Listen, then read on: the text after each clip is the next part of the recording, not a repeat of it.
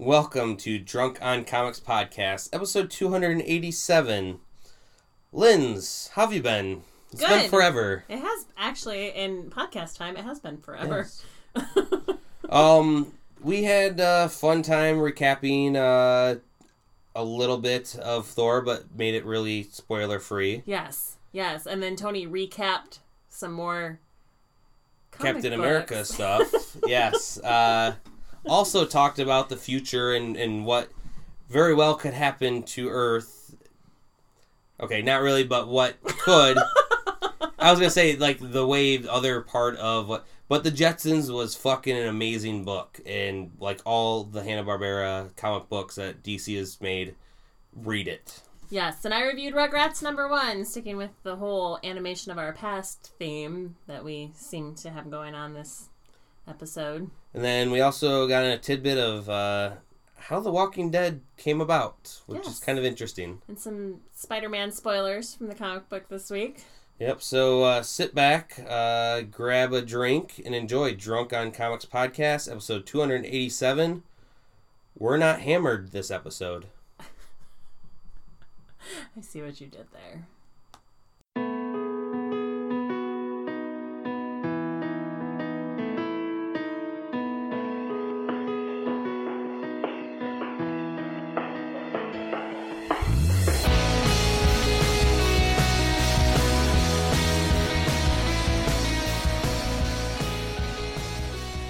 It happens sometimes. We take a week off. Yes. Oh my god. Sometimes we need to take a week off, though. But I will say this, though. We always have something to listen to for that week. However, I don't think there's been a week. Maybe there's been 1 week where we didn't have something put out. Not since I started. Yeah, we always will have at least interviews, something that we had saved, some lost archive footage of us being drunk somewhere, but we will always have something. But sometimes just after conventions, we do need to have a little bit of a... Because it takes a little bit of time to do these. It's not just sitting down for an hour and we get right away. I have to spend a lot of time in Tony's house, you guys. It takes a lot. You know you enjoy it. You look forward to it. So much out of me every week. I get so tired making my way back into the studio every week. By the time I get here, I just need a nap. Shut up. My house is not that messy. Don't you perpetrate those things. But so yeah, we maybe around Thanksgiving time too, but we'll have something hopefully in there. Yeah. But the one thing is this: I love what we do every week, which is talking about the comic books we've read, talking about the news of what's come out. I mean, really, we sit down a lot, or we can text and be like, "Oh, did you see this? Or have you gone to see that?" Like Thor. Oh my god. Thor was amazing. And we could talk about that ad nauseum. But me and Jay from An Elegant Weapon, we're gonna be sitting down this week, and we're gonna just be recording a little bit of our thoughts and review on that, and which then allows us to be spoiler free on this podcast. We're not gonna talk about it at all, except to say that it was awesome. Was going to, and we were gonna get nitty gritty into it. Were ya? I wasn't planning. I figured normally for movies we give like at least a week. I try to, but this one, I just wanted to get it. It was amazing. Mainly because I loved the way the director went with this movie. Without spoiling everything, Korg is my favorite Marvel character. People who have watched it will understand why. Yeah. Even that last scene killed it. Yeah. The one Hulk scene too. It's not given away, but the one him jumping out of the helicarrier. Yes. There was just everything. This movie was a comedy. Yeah, very much so. It was a comedy. It was directed by a director who normally does comedies. Worked very heavily on Flight of the Conchords, which some may or may not say is a comedy. Depends on your sense of humor.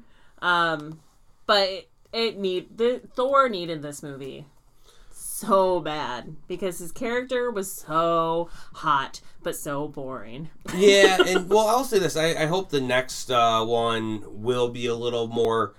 in the realm of like just strong action. Like it doesn't need to be as funny. Oh, I don't know, man. This felt a little more Guardians. Which is cool that they did it. Different humor though. Very much so. Yeah. Taki Waititi is just hilarious in what he's done. We Are Shadows. What We Do in Shadows. Yeah. Which I guess getting into a little bit of news.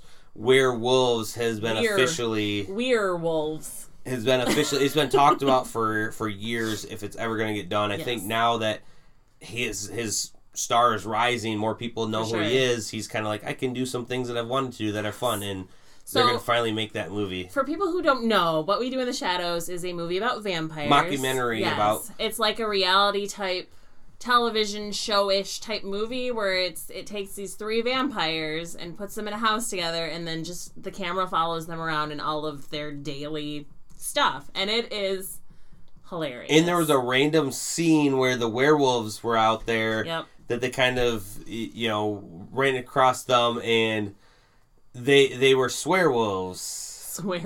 Yes. And there was always talk of there being a movie of like We Are Wolves, We're Wolves, to follow then that group around. So smart. And it never came out, but everything within that movie is hilarious. I love when they talk about why they go after virgins. They're like, fuck, man, if someone was fucking your sandwich, would you want to eat it? Like, that's a very good point. Yeah. So, but anyways, going back to Thor, it was great. I love the direction. Yes. The dialogue, the humor in the dialogue is really what... I mean, being a fan of directors like Kevin Smith, where the humor is completely all dialogue-based and less slapstick, like, movies like this totally get me. It was amazing. And it's not a spoiler in any way, because I'm surprised we've talked this long without really giving anything major away. It's very ambiguous. The only thing I will say, and it's a bigger point that I will make later on when I'm discussing it with Jay, is the one caveat was Hela, and I guess, well, it does them not knowing who she was. Right. I 100% think it took part of what they did with Angela and not knowing her as their sister, which is, I think, what they combined. Now, if you think about it that way. Well, when they came out and said that, obviously everybody knows Hela's in this movie. They've advertised it. So when it comes out that she's their sister, because she's not in the comic books, right? Is she? She's one of, she's just one of the other gods. Right. Yeah. That's totally the first thing my brain went to was Angela. And I was like, I wish they were doing that instead. Oh, very much so. So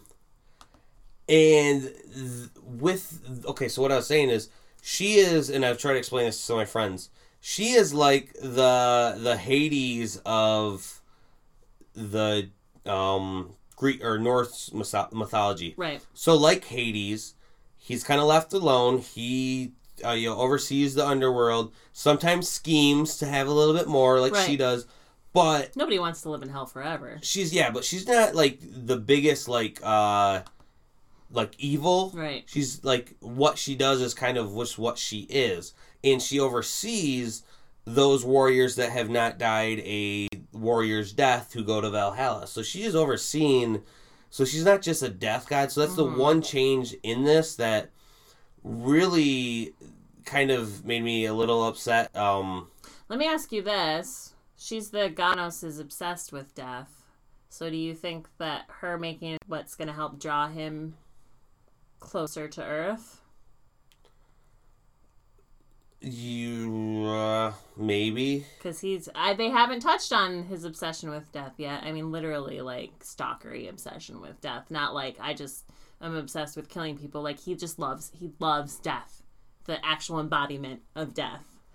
I don't know. I think from where she goes with the end of the movie, I don't see her really playing a part. I don't know if she'll play a part in future movies, but just the presence of that much death and the way she plays with death in the movie, I think if they were smart and they played it right, they could use that as a draw for him. because there's nothing drawing him in the direction of Earth right now, except where did that Infinity Stone go? All right. Yeah, I know. God damn it! I gotta stop talking. Well, because there's a big major thing which we didn't talk about before this, but us talking about things that I need to remind after we're recording. Right. I'm writing it down now of something that you might have not have thought of that I've kind of. I don't talk a lot on the online forums, but I was kind of like, I think I was right on this thought, and it's gotta be true. And then people were like, "All right, we didn't discuss this enough ahead of time, and now I have all these questions. I'm not going to be here for your stupid thing with Jay, so." We're going to have another discussion afterwards. Oh, also in the comic books, Loki was allegedly the creator, father of her, in a sense. Because wasn't she supposed to be Enchantress also? No, there's an Enchantress that is a person. Okay. I thought that when they first cast her, they cast her as Enchantress. Well, that's what I thought that it was originally when they were showing her without her spiky helmet, which that just looked badass. It visually as well. It's a great movie. Let's stop talking about that. Yes. We could spend we're being too ambiguous to spend too much time on this. So let's talk about what you read this week. All right. I don't know where I want to start, so I'm going to have you start first. Okay. So it's been a while since we've actually done any book reviews because we took last week off and then we had the con, right? So we didn't review anything that week either. So I'm a couple weeks behind. So I'm going to review something that came out October 12th. And this book, I don't know about you, Tony, but when I was younger, one of my favorite shows on television was Rugrats. I loved Rugrats, and I feel like we maybe even were a little bit too old to watch Rugrats.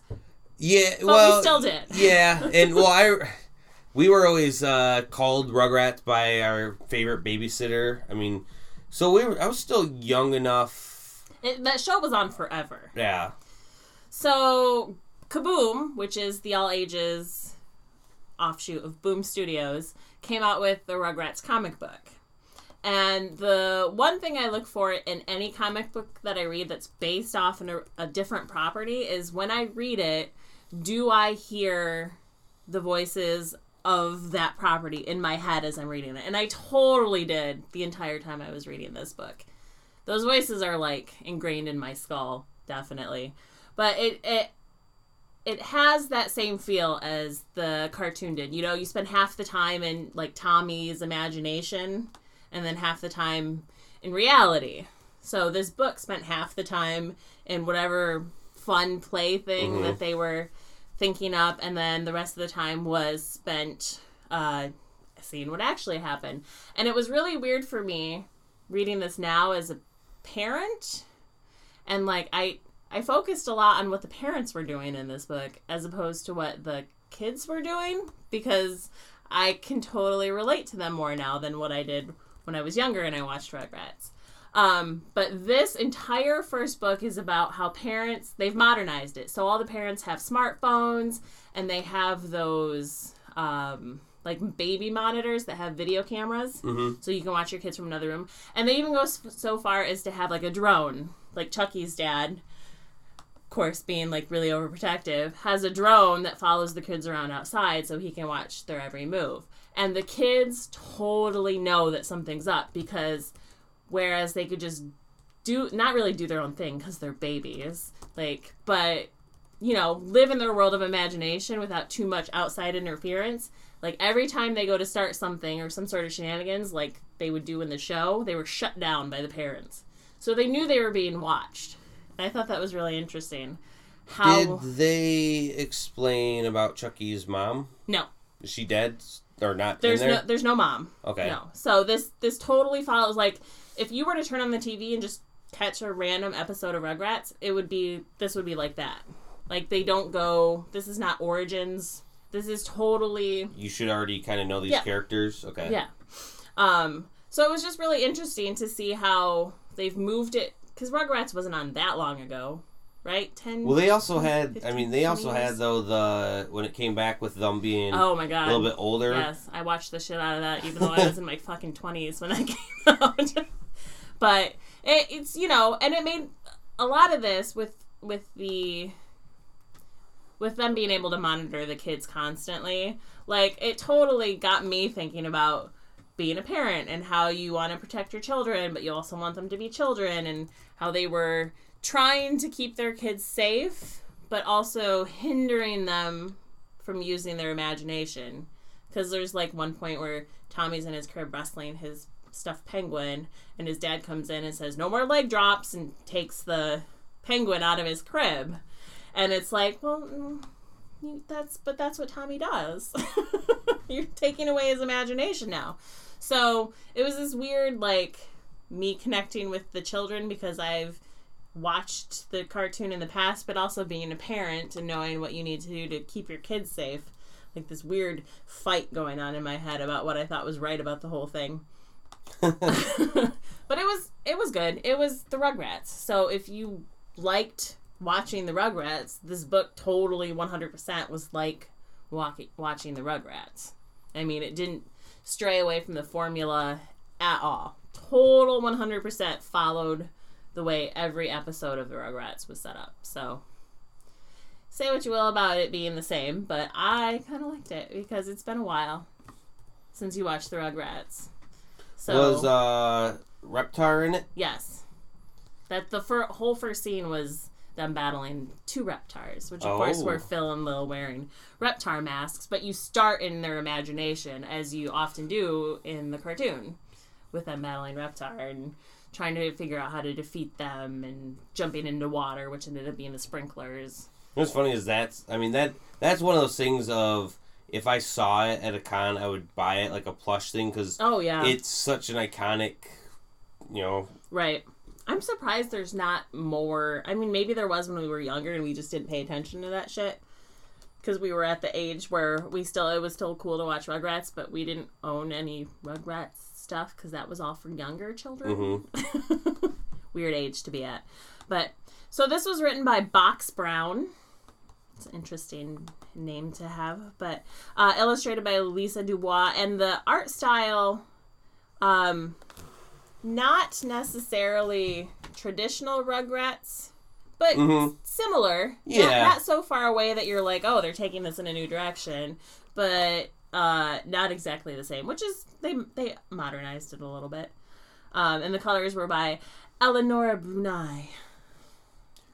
French name. So have you ever heard of the theory of the Rugrats and all about Angelica's mind? No, I have not. All right. It's all in Angelica's mind? Yes. So, so what it goes is that she's the only one that's, like, really around. And because she's more of a, the adult or, like, older sibling, or not sibling, but cousin or whatever, she's the only person that was dealing with the deaths of, like, Chucky was dead the whole time. It was a figment of everyone's imagination. That's fucking morbid. Yeah, that somehow, like, Tommy was also not real. Like, all these characters were made up to help her cope. And with just so much death?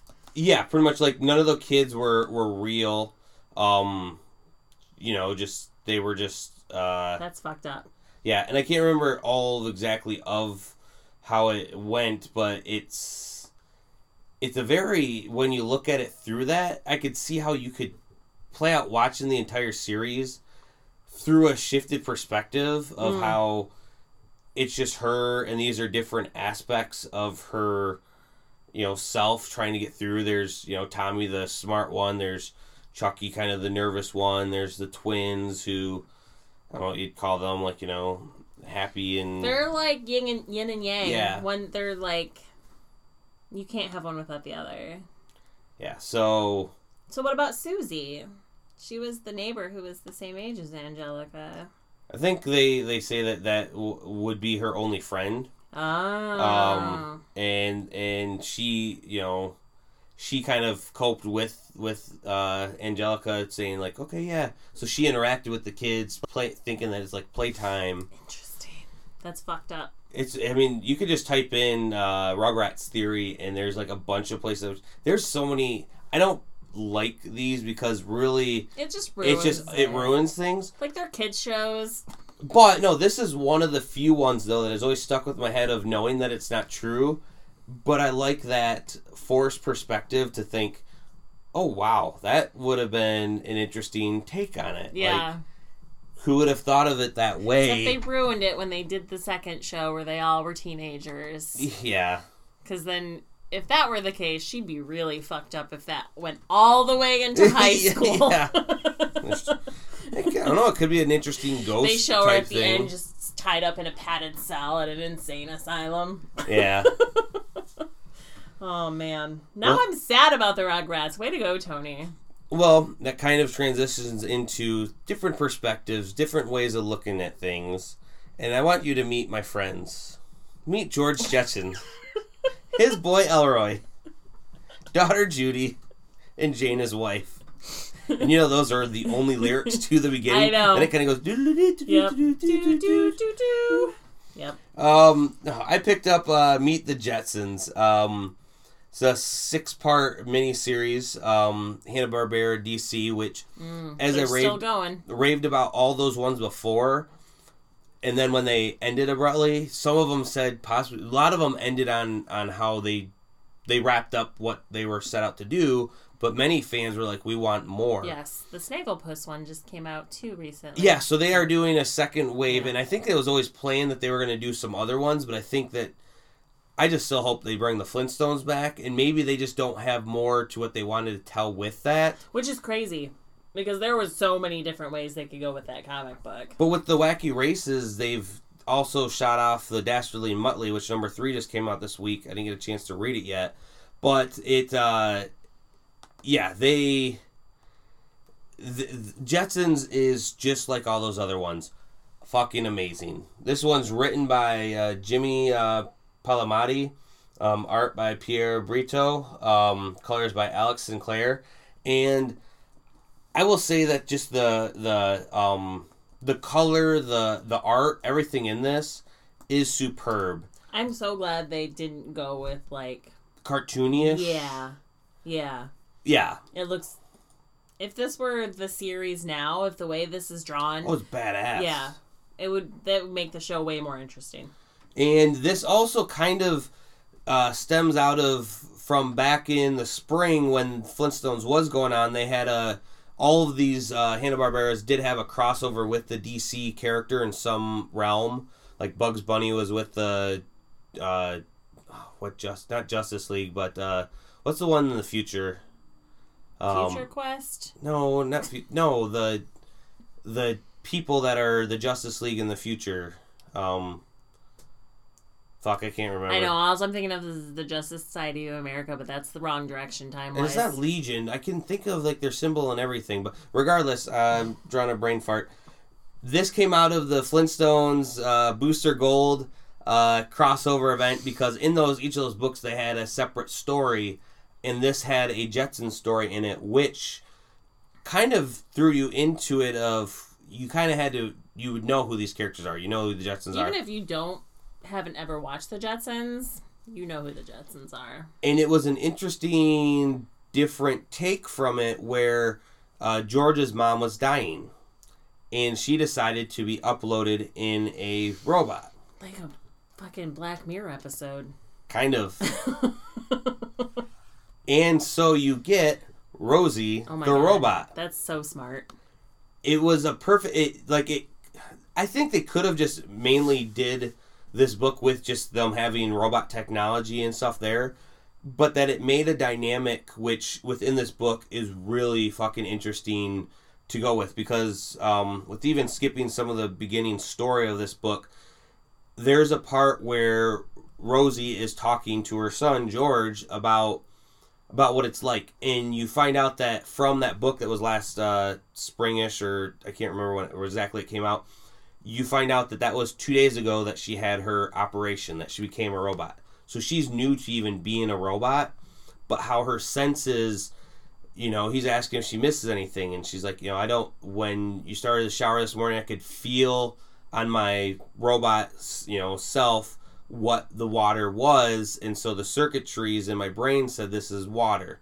and I had my memory of what water felt like, so I can feel that, but I don't truly feel it. The bacon you're eating, I can remember what bacon tasted like, but not really. And he's even saying, it even got into a little bit of exposition of what this world is like, where, well, it's not even real bacon anyways. They live in the clouds, so there probably aren't pigs or farms like that. Right. It's synthetically made. Right. Which was a small little nuanced thing that I didn't even need to know. I could have just pretended that they had some farm-making bacon place. Yeah. That they went into it, and her saying how she remembers the smell, but even then it's not real to her. Right.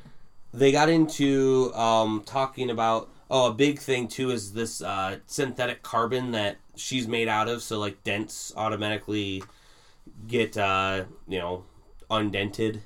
I can't think of a technological term for that. I don't think there is one. No.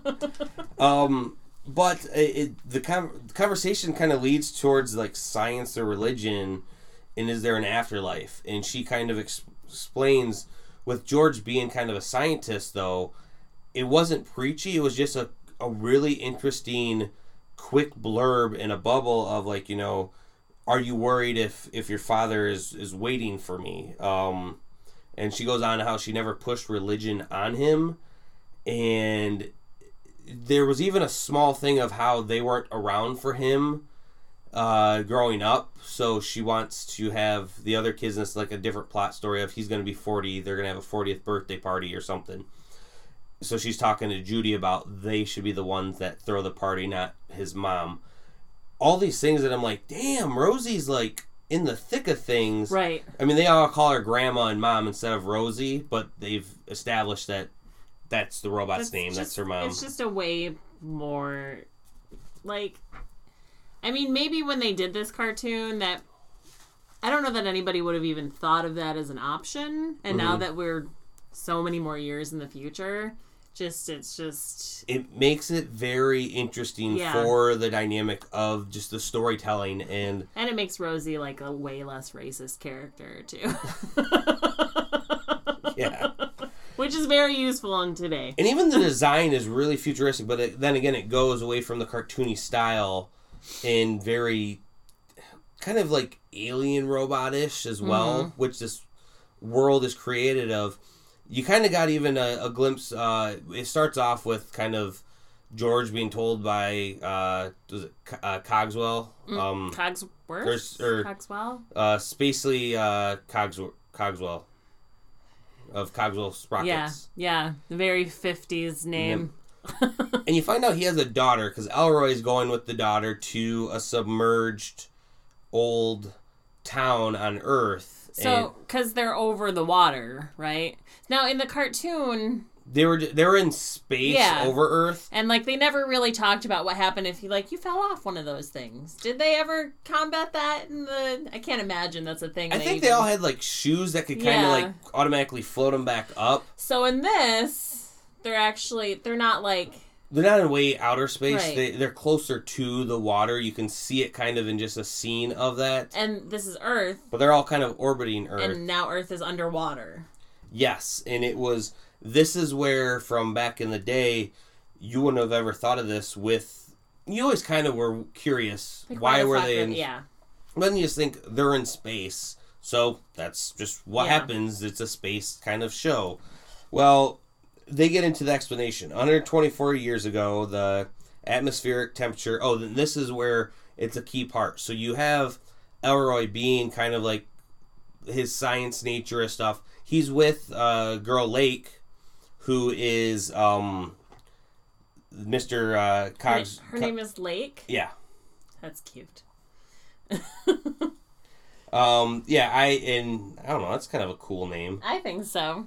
So they go and they're exploring the down under, the underwater place. The upside down. No, just the down in the water. And what was interesting is kind of like she obviously has a crush on him. So it's like the dynamic of her dad is George's boss. George is one of the few people that knows how to fix things.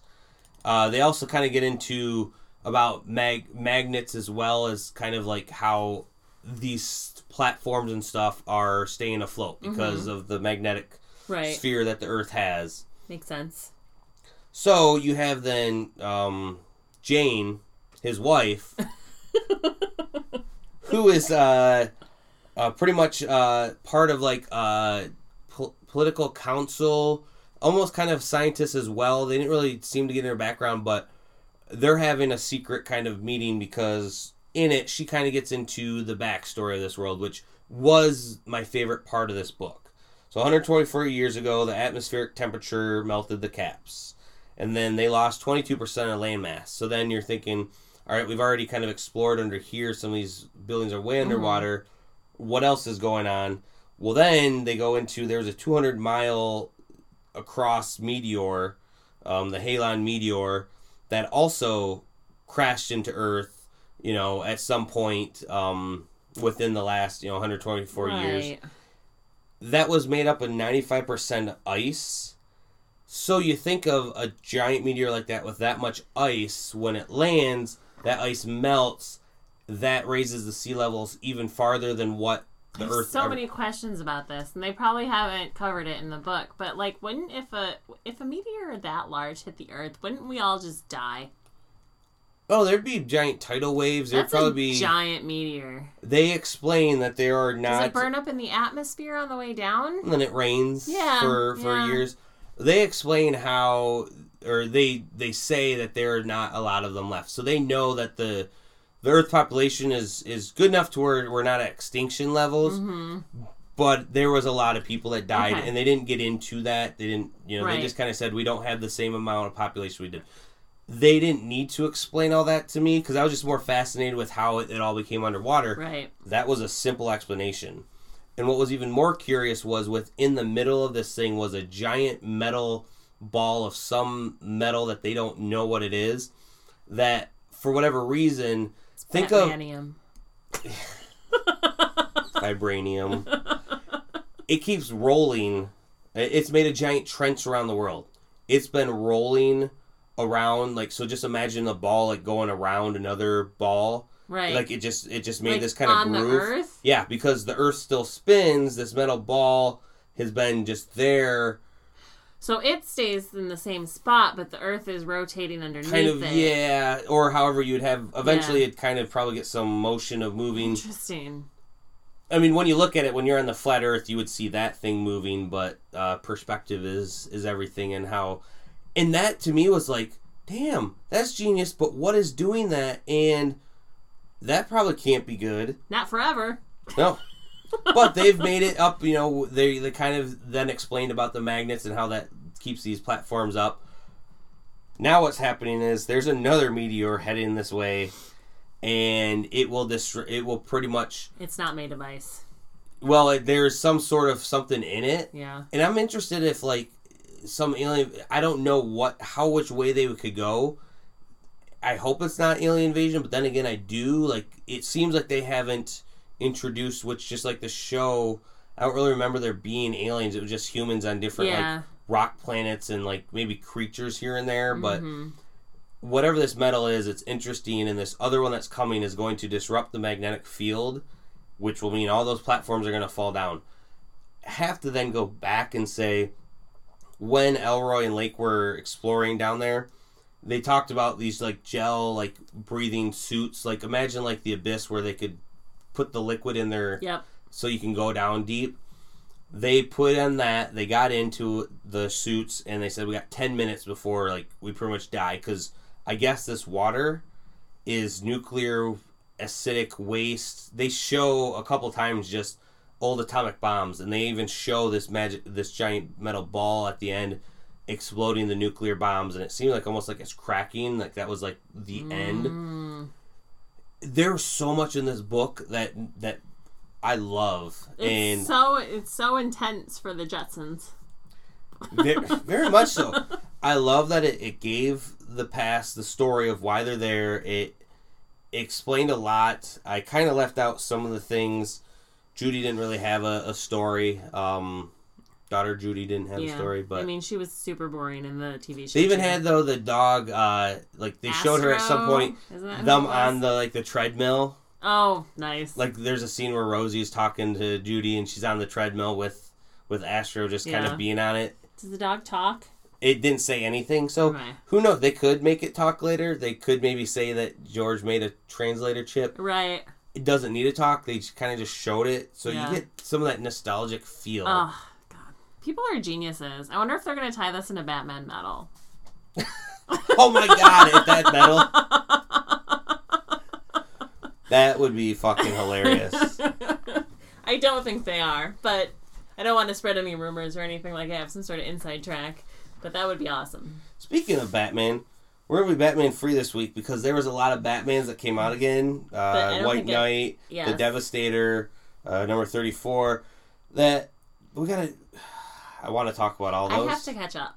We can't talk about them yet until I'm fully caught up. Oh, you want me to spoil some of them for you? Especially the White Knight one. Like, I'm super intrigued by that whole storyline. Fucking Sean Murphy is genius. But... Well, you said you had another book that you picked up?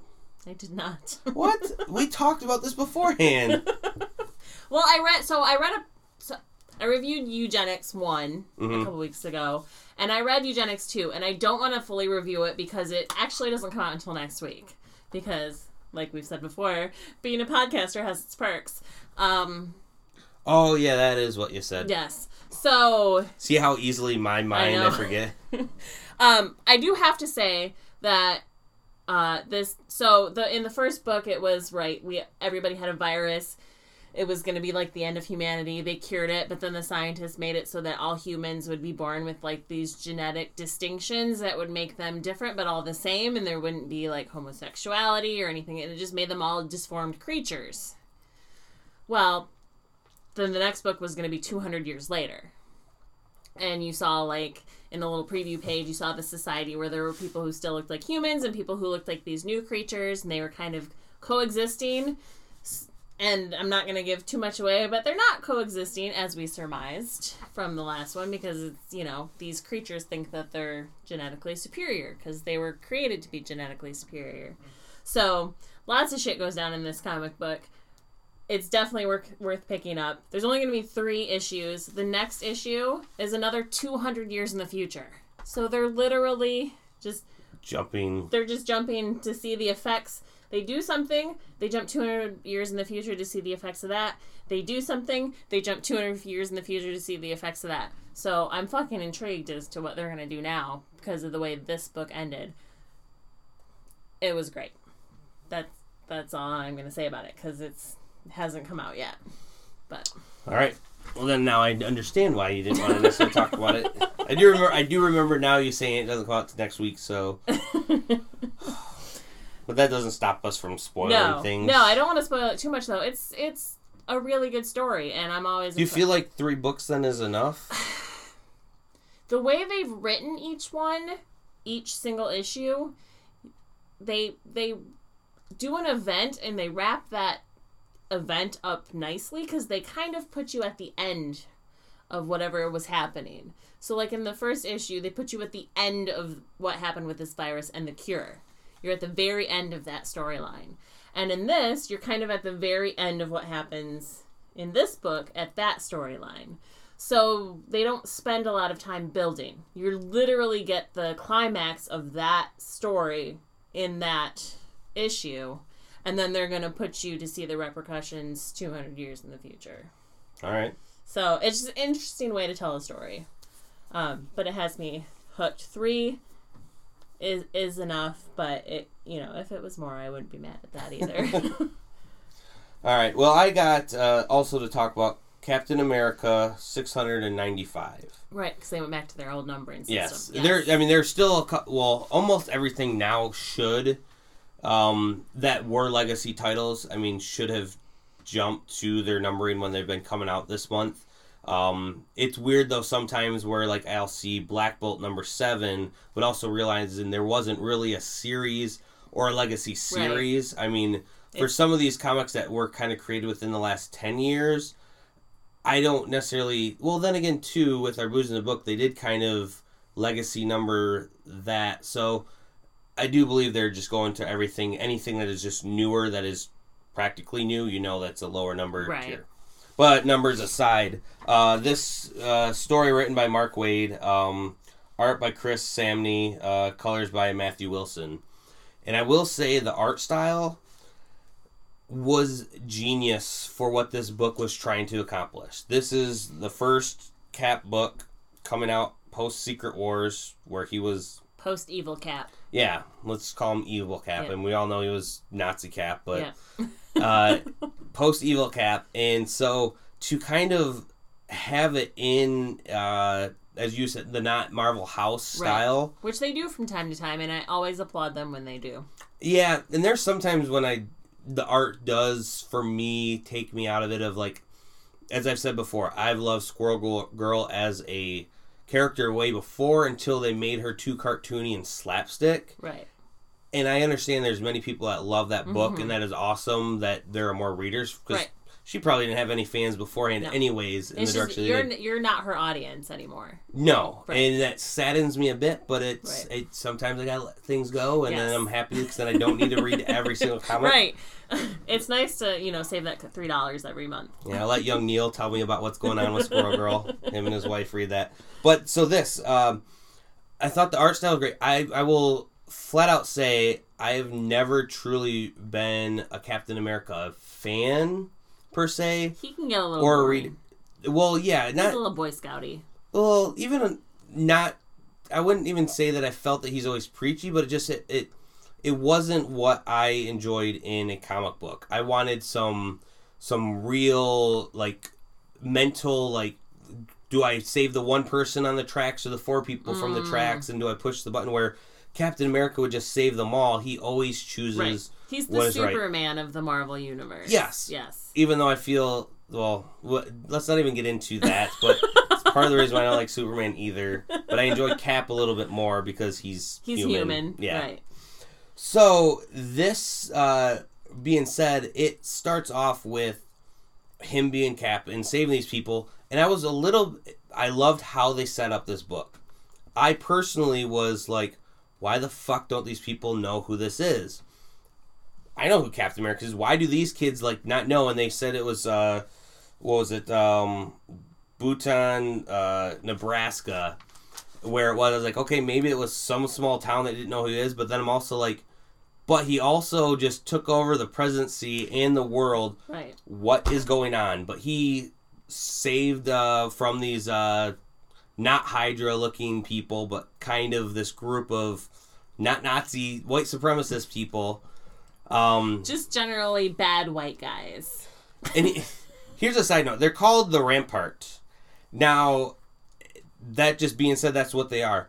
I don't know if this is a personal dig or not, but I will always, whenever I hear Rampart, think of the 2011 movie with Woody Harrelson, because at one point he got on Reddit to do a Reddit AMA, and I know this is not comic book wise, but it was one of the worst received Ask Me Anythings ever, because what he didn't realize is when you do an Ask Me Anything, sure, people know that you're there to kind of plug your works that you're doing now. Most people will do that at the beginning. You will kind of throw it in, at some point when people are like, what are you working on now? They'll take the softball question and kind of throw it in there. Every single response was like, let's talk about Rampart. I want to get back to Rampart.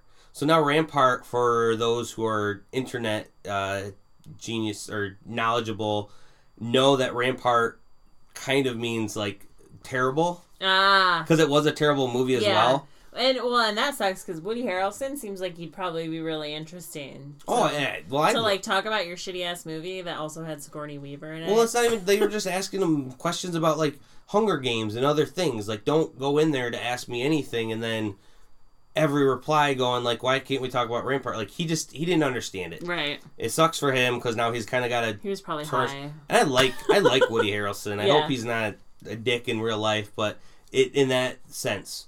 Let's go back to here. It took me out a little bit with the group's name. That's what you first thought of. But what's also interesting is towards the end, you kind of get a sense of there are other groups besides Hydra that are within America, smaller groups. That makes sense. That aren't necessarily on the radar of the Avengers. So I see this is kind of the realm where Cap's going. But what was interesting is you see this, why do these people not know who Captain America is? And then it says 10 years later. So then you're like, oh, so this is an old Cap story. Obviously, this had to have happened before evil Captain America happened. Right. Let's see what kind of setting this is. It seems like Steve is still just being Steve, not putting on his mask. In the Legacy book, they kind of explain that he was kind of going on a cross America road trip to kind of find himself. So he goes back to this city, which is now named Captain America, Nebraska. Because of that one incident, they were... What? Sorry. That's the worst name for a city ever. But they unanimously voted on it after the incident, they say. Oh. He gets there, he arrives there, and they are having their 10th annual Captain America Festival. Oh my god. Bit cheesy. That's amazing. No, it's totally small town America. Like, let me tell you, while for reading sure. this, still, at this point, I'm like, I'm not really digging this story. I'm still kind of like, okay, this is not great writing. This is what's going on. And people are like, oh, you kind of look like Steve Rogers. You're entering the contest or something, like, for... The look-alike Yeah, and there's contest. other people kind of dressed up and everything, and that was hilarious. And then he talks to, like, a vendor to get, like, a hot dog, and the vendor said something of... Or Steve said something about the war, like World War II, and then he goes, oh, you're an icer, huh? And Steve's like, what? You know, one of those people that believes that he was really frozen in ice. You know, we all know that was some Avengers PR stunt when they were trying to recruit people. They dressed someone up in his, costume and called him the original when he really wasn't. And I go, I have in the life of me never truly thought of people never really thinking that he was the original. Right. But that makes more sense It totally than does. truly believing that he was frozen in ice. You know 100%. Like, if this were a real thing, icers would totally be a thing. Like, this is the way the world works. For real. Very much so.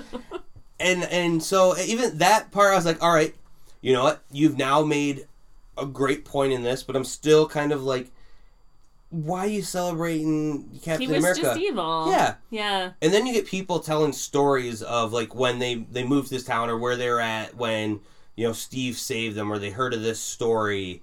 And then one guy got up there on the stage, and these are just, like, little couple panels of each person where they're saying how... And then he finally came back. There was that imposter, that clone that was going around as him, and he finally showed back up. And I go, wow, for a town that has truly, like, worshipped him, to know that he's always been good, that actually makes perfect sense. Yeah. And how there probably is a divide in America to truly, whether they like him 100% or not, but there probably are still a lot of people saying, no, he is good, and that other one was just a doppelganger. They do live in the Marvel Universe, so, I mean, it is entirely possible. Yeah, but that's the one caveat of this story that I kind of need to go back, which they didn't do the greatest a job is, I do understand this is the original Steve that was trapped in time from a while ago, but I don't think they've explained that enough for readers to kind of understand that, yes, this truly is the original. And even though that other was an original too, it was the original from a different timeline that was kind of brought here because of the Cosmic Cube. So it really wasn't the original, even though it was. Yeah. Because Marvel does a lot of time travel, shifting reality things. And I then realized, wait, I'm glad they're not going into that. Secret Empire happened. I thought that it ended poorly. I thought that what they were doing with Cap and making him a bad guy was good. I would have done it many different ways to flesh out the story. Mm-hmm. But that they're just going and saying how some people, you know, want to believe. It makes sense because then it kind of makes you have to choose a side, right? Was he current time Cap or was he alternate timeline Cap? Was he ever really evil, or was he always good? Like, it's not us as readers. The people in this world have to decide that. And so it will make some interesting things, but it also, as I said already, Rampart shows back up, and they've been waiting for 10 years, and blah, blah, blah. And that, like I said, some of it a little bit forced, but I love... But as the art style totally goes back to, like, old school Captain America comic books... That storyline totally makes sense when it comes to like throwing back to old school Captain, because that's, I mean, honestly, that is what Captain America was for a really long time, was just super cheesy, heroic stories. And when they kind of were like, taking over, they were going to start, firing on the crowd, that's when you see Cap put on his mask, become Captain, well, when Steve becomes Captain America, and he beats them up, and then one of them explodes, and he puts a shield up, kind of push away the blast, and everyone like, you're the hero, you're hero. And then in good old Cap fashion, like I said, this is where it truly made me say, holy cow, I actually want to read the next one, and I love Captain America more than I ever have before, even though it's exactly against what I just said, the reasons why I don't like. And they're like, you're the hero, you're a hero. And he's like, no, you see that lady over there? She saved, or she pulled this person out of, like, the burning place. You see that guy over there? He jumped on this little kid to protect him from the blast. Like, they are the true heroes. And then you see this, and he's saying, you know what's right. The strong protect the weak. And this girl who you see wearing this flag over her shoulders, you go back to the 10 years ago when he put this flag over this girl's shoulders when she was afraid, when she was asking him who he was. Like I said, when it's confused, I'm like, how do you not know who this person is? But you then realize 10 years ago, she still remembered, and the whole town remembered who Captain America truly is. And that was just, like, amazing. Never forget, Right. That was just like, wow. In a couple panels, everything comes full circle. It was amazing. And then even then, there was a secondary story. God damn it, Marvel and their fucking secondary stories. Well, it was like it was a quick, like, 4 panels of his origin, of him being scrawny and him becoming so. Almost for probably anyone that doesn't know this. Yeah. I mean, it was a recap story. I hate you. I know. I hate that I laughed at that. I'm glad that when I thought, I was like, this was a recap story, I go, holy shit! That is the best part in the world. I thought you were going to groan at me, but I'm so glad. No, that was funny. So, this was a really good book. I am 100% going to read the next one. I can't say that I can stand reading all the Captain Americas because, like I said, it will feel a little bit... It'll get to be too much. Especially if they stay in this vein. Like I said, I love the more Deadpools, the Wolverines, the kind of... You like violence. Yeah, I do like violence. Anti-heroes. Yeah. So, what I have to say, and not having read this, is this seems like a definite throwback to old Captain America. Like, and if this is what they're doing with the new Marvel, and they said they were going to take it back, right, to the heart of each character, and that's what they've done in this. So it gives me hope, crossing my fingers, that this is the way all of them are going to be. I can't say that that's going to be as effective in every single one of them, but if this is the way it's going to play out for most of them, I think they've maybe finally got their shit together. Mm-hmm. So... I am a true believer again. Well, those were some lengthy reviews. I want everybody to know and clap for Tony. He wrote notes this week, so that's why those reviews were so good. I'm writing notes more. Maybe if you wrote notes, yours would have been... Mine was awesome. Better than... Shut your face hole. Than they normally are. Maybe you would have had best instead of just... No, okay. Well, I got to give you at least a week. Right? Yeah. Let's get into there's a little bit of news. Okay, so something I wanted to talk about a couple weeks ago that we just ran out of time and then we didn't, record last week is something that has come out as being a big, it's not even a big news story, but just like, as they're calling it, the big lie that launched The Walking Dead. Have you heard what that was? No. So originally, The Walking Dead, when it was pitched... The comic book. Yes. Okay. Kirkman had said that it was going to be about an alien invasion. The original, when he wanted to do a zombie book, they were like, no. And then he was like talking about maybe a zombie book in a world that is not Earth and something with aliens, and they kind of liked it, but then they were kind of like, we're going to scrap it. He goes, all right, so you kind of want more... So we're going to have Earth. And he had pitched them on the idea that it was still going to be a secret, so people are going to think it's a zombie book. So you're used to zombie books, but really, like within the first, he said he's going to drop hints within the first couple pages or first couple books to kind of flesh out so that by book 10 you're going to really see that it's not even zombies, that there's some alien virus or something going on. So after like the first couple, so Robert Kirkman and Tony Moore kind of pitched that as that's what it's going to be. So the people at Image were kind of like wondering where are these secret things that these hints that in the background that might be going on. And at that point, number 1 was so successful that they he's like they're gonna see anything coming in 2 or 3, and at that point he had a hit going, and he kind of just goes, well, that wasn't ever the plan. I was just gonna do it this way. He fucking relaunched an entire genre. Very much so, and I'm so glad that he then lied to get this thing to happen. I kind of also want to see what it would have been like if it would have been it would have been probably a shorter series, but if they did, you wouldn't have had. See, here's the thing: whenever you introduce aliens into the mix, it becomes less.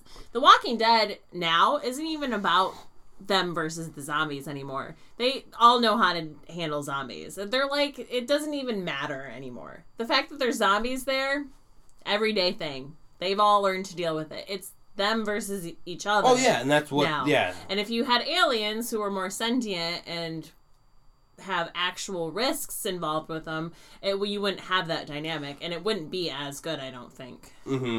Well, I think though you could make a story because you're also looking at it from the eyes of there would be a Rick and everything, and I do think there would be a Rick. Did you ever watch Falling Skies? Yeah, that's what that would be. Fucking love that book. It was good. And there would be aliens that kind of help, but then other aliens. Yep. So yeah, I want to have more Falling Skies. Damn it. I was so glad they jumped the shark on that fucking show and then it ended. When the last season, really, they should have maybe wrapped it up in the third. Yeah. I think they had 4.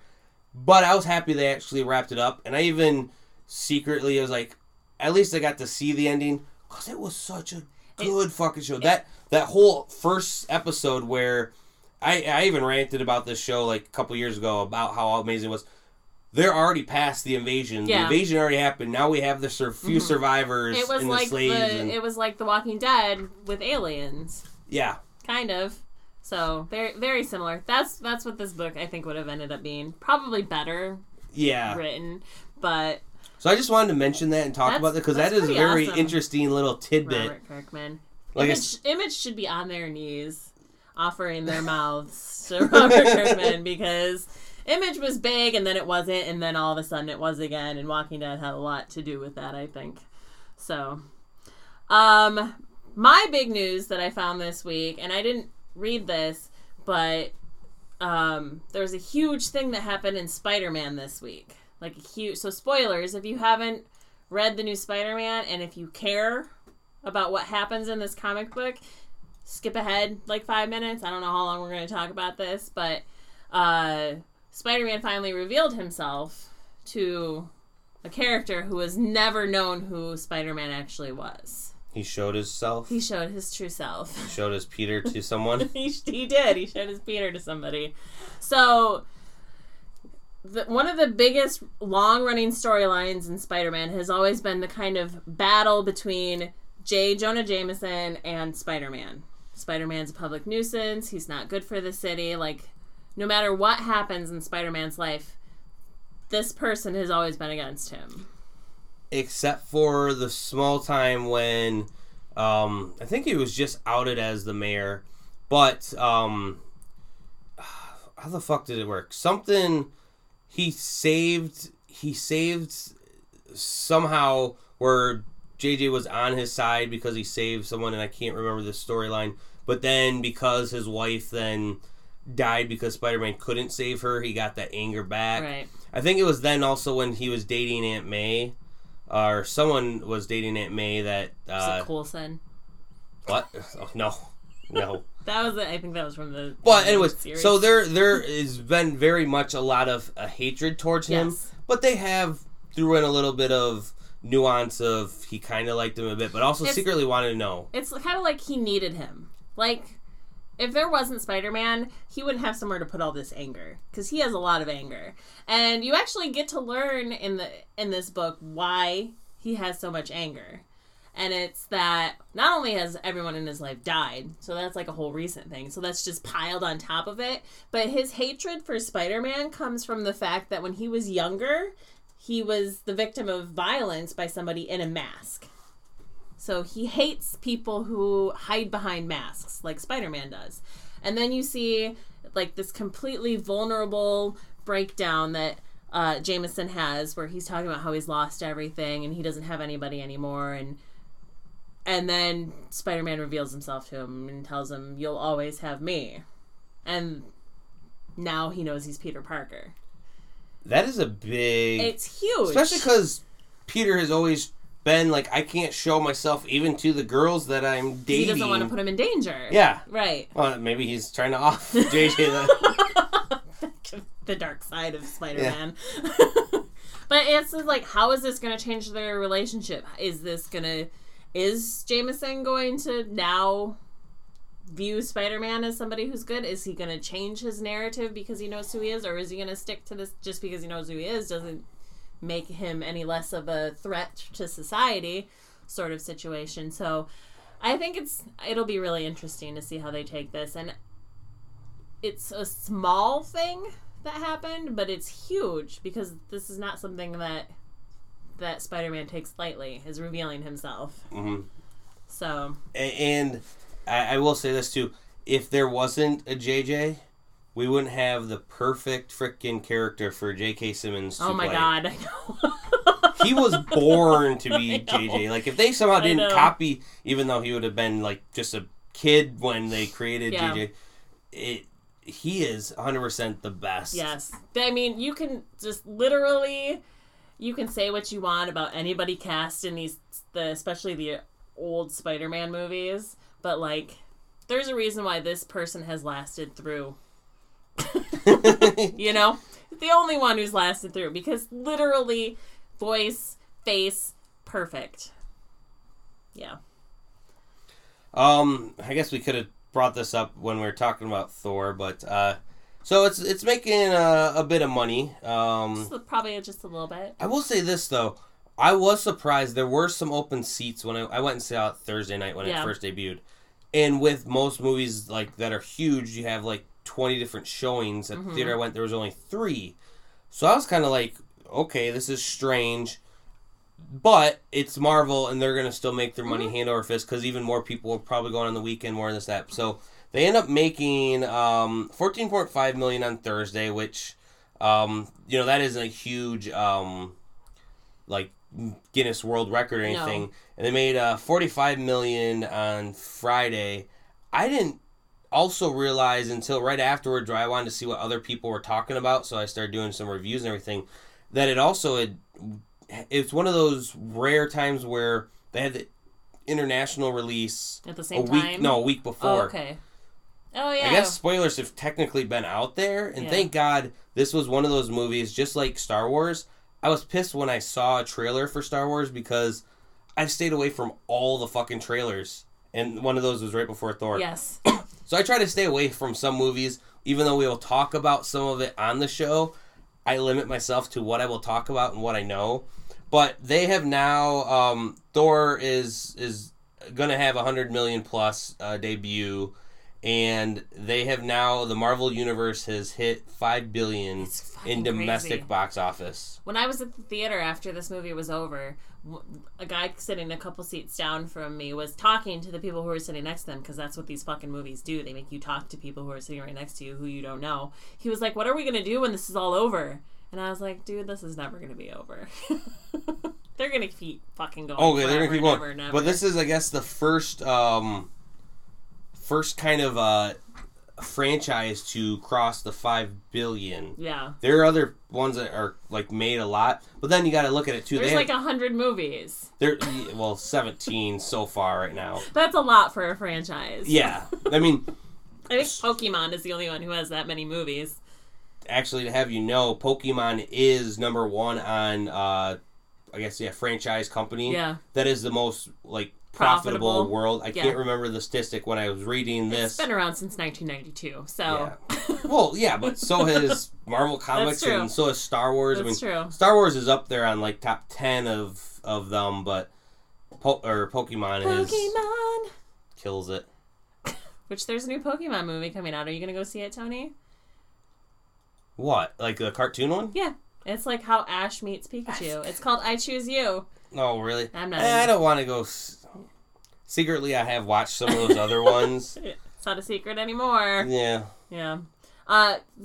Speaking of trailers, the Black Panther trailer before Thor, did you get to see that? Fucking cried like a baby during it because I thought it's just one of those things where it's just so amazing that this is happening. Also, that movie is going... Because you're a girl? Yes. And that movie is going to have the best fucking soundtrack. Yeah. I swear to God. The action, it was like... Yeah. Oh, God, it's going to be so good. I was already kind of looking forward to it, because Black Panther, from the Illuminati to learning more about Wakanda, has been like, I really like him a lot. Mm-hmm. And then now I'm like... Oh, it's going to be so good. Yeah. And that's going to set a tone for... Well, it's the last movie coming out before Infinity War, so it'll be interesting what It's shows a up good time in to that. be a nerd. Very much. Well, did you hear about my favorite franchise, Lord of the Rings? Oh, yes. Something interesting. Amazon is in talks with Warner Brothers to do a series based around the Lord of the Rings. Now, it's one of those things where... I feel like those movies pretty much covered everything you need to know about the Lord of the Rings. Yeah. So what else is there to tell? It's a very... Like, the Lord of the Rings made hand over fist money for Warner Brothers. Oh, and yeah. Fuck yeah. It made Peter Jackson, like... I knew him from a couple other movies, but really before this, no one fucking knew who he was. Mm-hmm. Now he can do whatever he wants. Mm-hmm. For anyone else, like, this is great news. But yeah, what could it be about? I mean, a lot of those movies were about walking, so is it going to be more walking? Is it just going to be them walking a lot? And them being dead tired from walking? Yeah. Like the Walking Dead fellowship? I smell a crossover. Yeah, I mean, I don't know. It's interesting to think of. Are they going to go past the source material? Or are they going to get away from Tolkien and start making original content? Well, that's the thing, too. If it's based on... Here's the thing. I really am hesitant for anyone to make new fiction from this world. Right. Like, it sounds bad too, but when creators make their world, it's their world. Right. But we have a then perfect again, example of this in Game of Thrones. Right? They've gone past the source material in Game of Thrones. And they fucked it up. I mean, that's a perfect example of why I don't want other people to... I don't think it's terrible. I don't know. They are besmirching what George R. R. Martin is trying to do, which is tell an epic story. Own fault, because he hasn't finished a book in 800 but, years. I mean, Wheel of Time is one of them that, need to be adapted. There are other series and books where, like, anything within the Forgotten Realms, rest their souls, because they don't make them anymore. But you know about D&D now? What? Is that what Forgotten Realms is? D&D? It pretty much is now D&D. Like, they have gotten rid of the book side of it, and it's just straight up. They're just making all of those towards the modules for D&D. So the writers and stuff and the world that they created, those books are no more. However, some of those books, I can see them picking up those characters and going some way. But Lord of the Rings, it ended. Yeah. And even in the back with the appendixes. Ugh, what the hell is the name of that book? The Silmarillion? Yeah. There's been talk about what they're going to do with that. It's like the first book of the Bible. It's so boring. Here's the thing, though. The Tolkien estate still owns that, and that's where if they're not involved with this, they're not going to let that out. And they've pretty much said they are pissed about what has happened with The Lord of the Rings, that they're holding that tight. That could be something that if they adapted that to a TV series, but because I haven't heard any of that within the new rumors of this, that's the only way this could work. As if they did that, because it's the only thing that we haven't... Anything afterwards was not much, like, great, like, epic things. Yeah. Because he detailed what happened to a lot of people even after the book ended. Well, we saw the 3 endings. But there was a good 30 pages of other things where it explains that Gimli and Legolas, he was the only dwarf that was allowed to go sail across the sea because and he was a dwarf. Like, they explain like how, you know, certain people could do things differently, how the last elf died. They explained when Aragorn died, and he lived to be like 210 years old, and because he had elven blood and everything of that. Such a biblical story. It's they just have like pages, and then it explains like how to read the Elvish script and everything. Like, so there's a lot of stuff that they could take from that. Here's a theory: they get into that boat and they cross the water, and they're in New York City.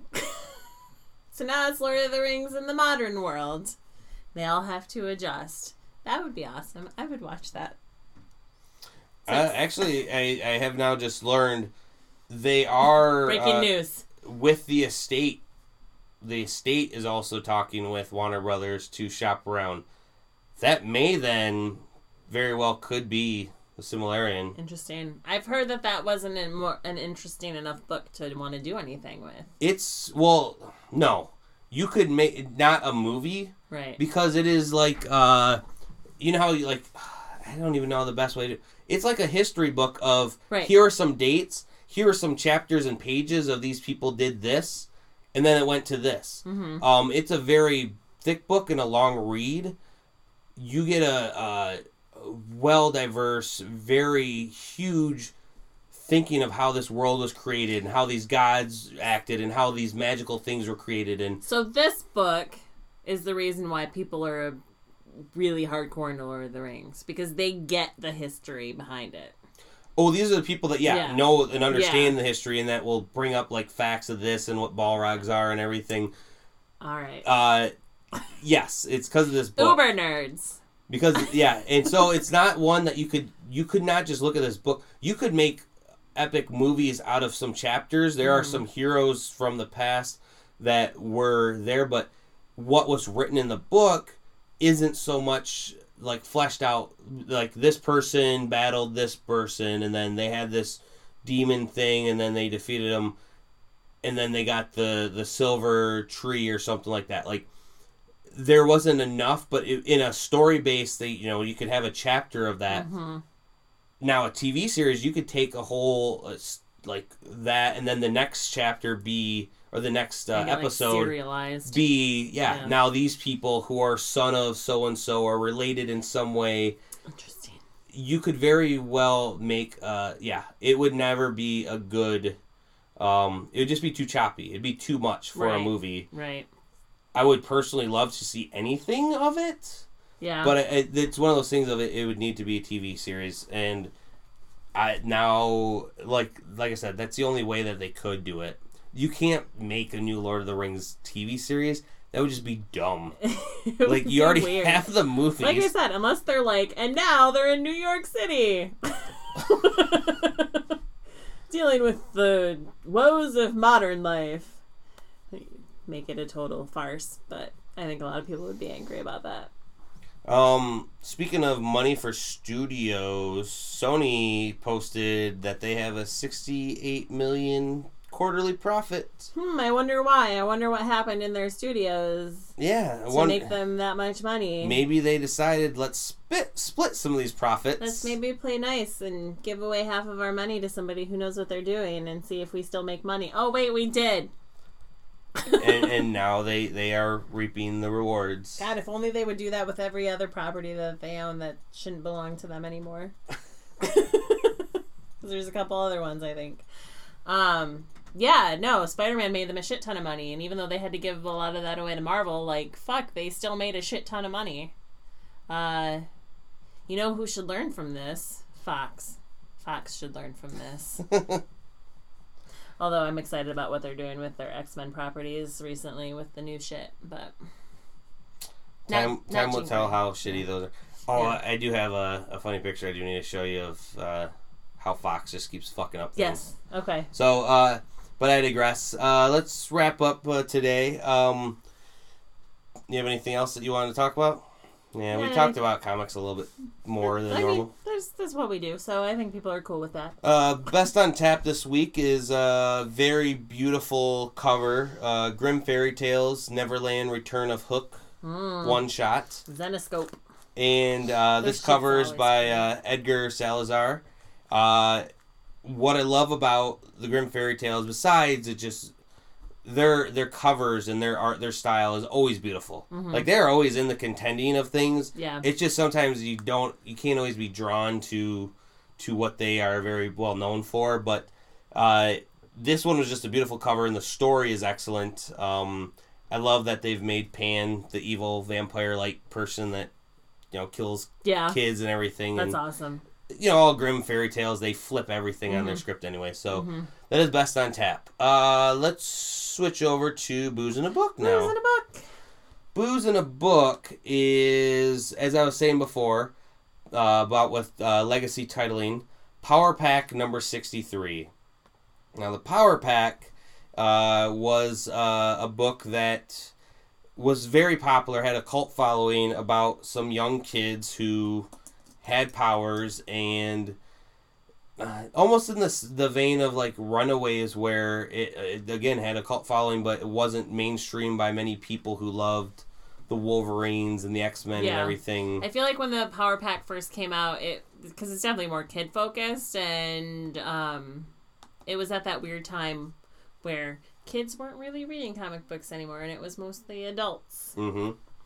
So with that coming back, and it is a one shot, so who knows if this is one of those that they just did for all these legacy titles, but it is cool to see a new never before seen story. So with that, it is going to be paired with the only thing that an alcoholic drink that only kids could have, so non-alcoholic. Yes. So we're pairing it with a Nojito this week, which is a virgin mojito, and it's actually fucking delicious.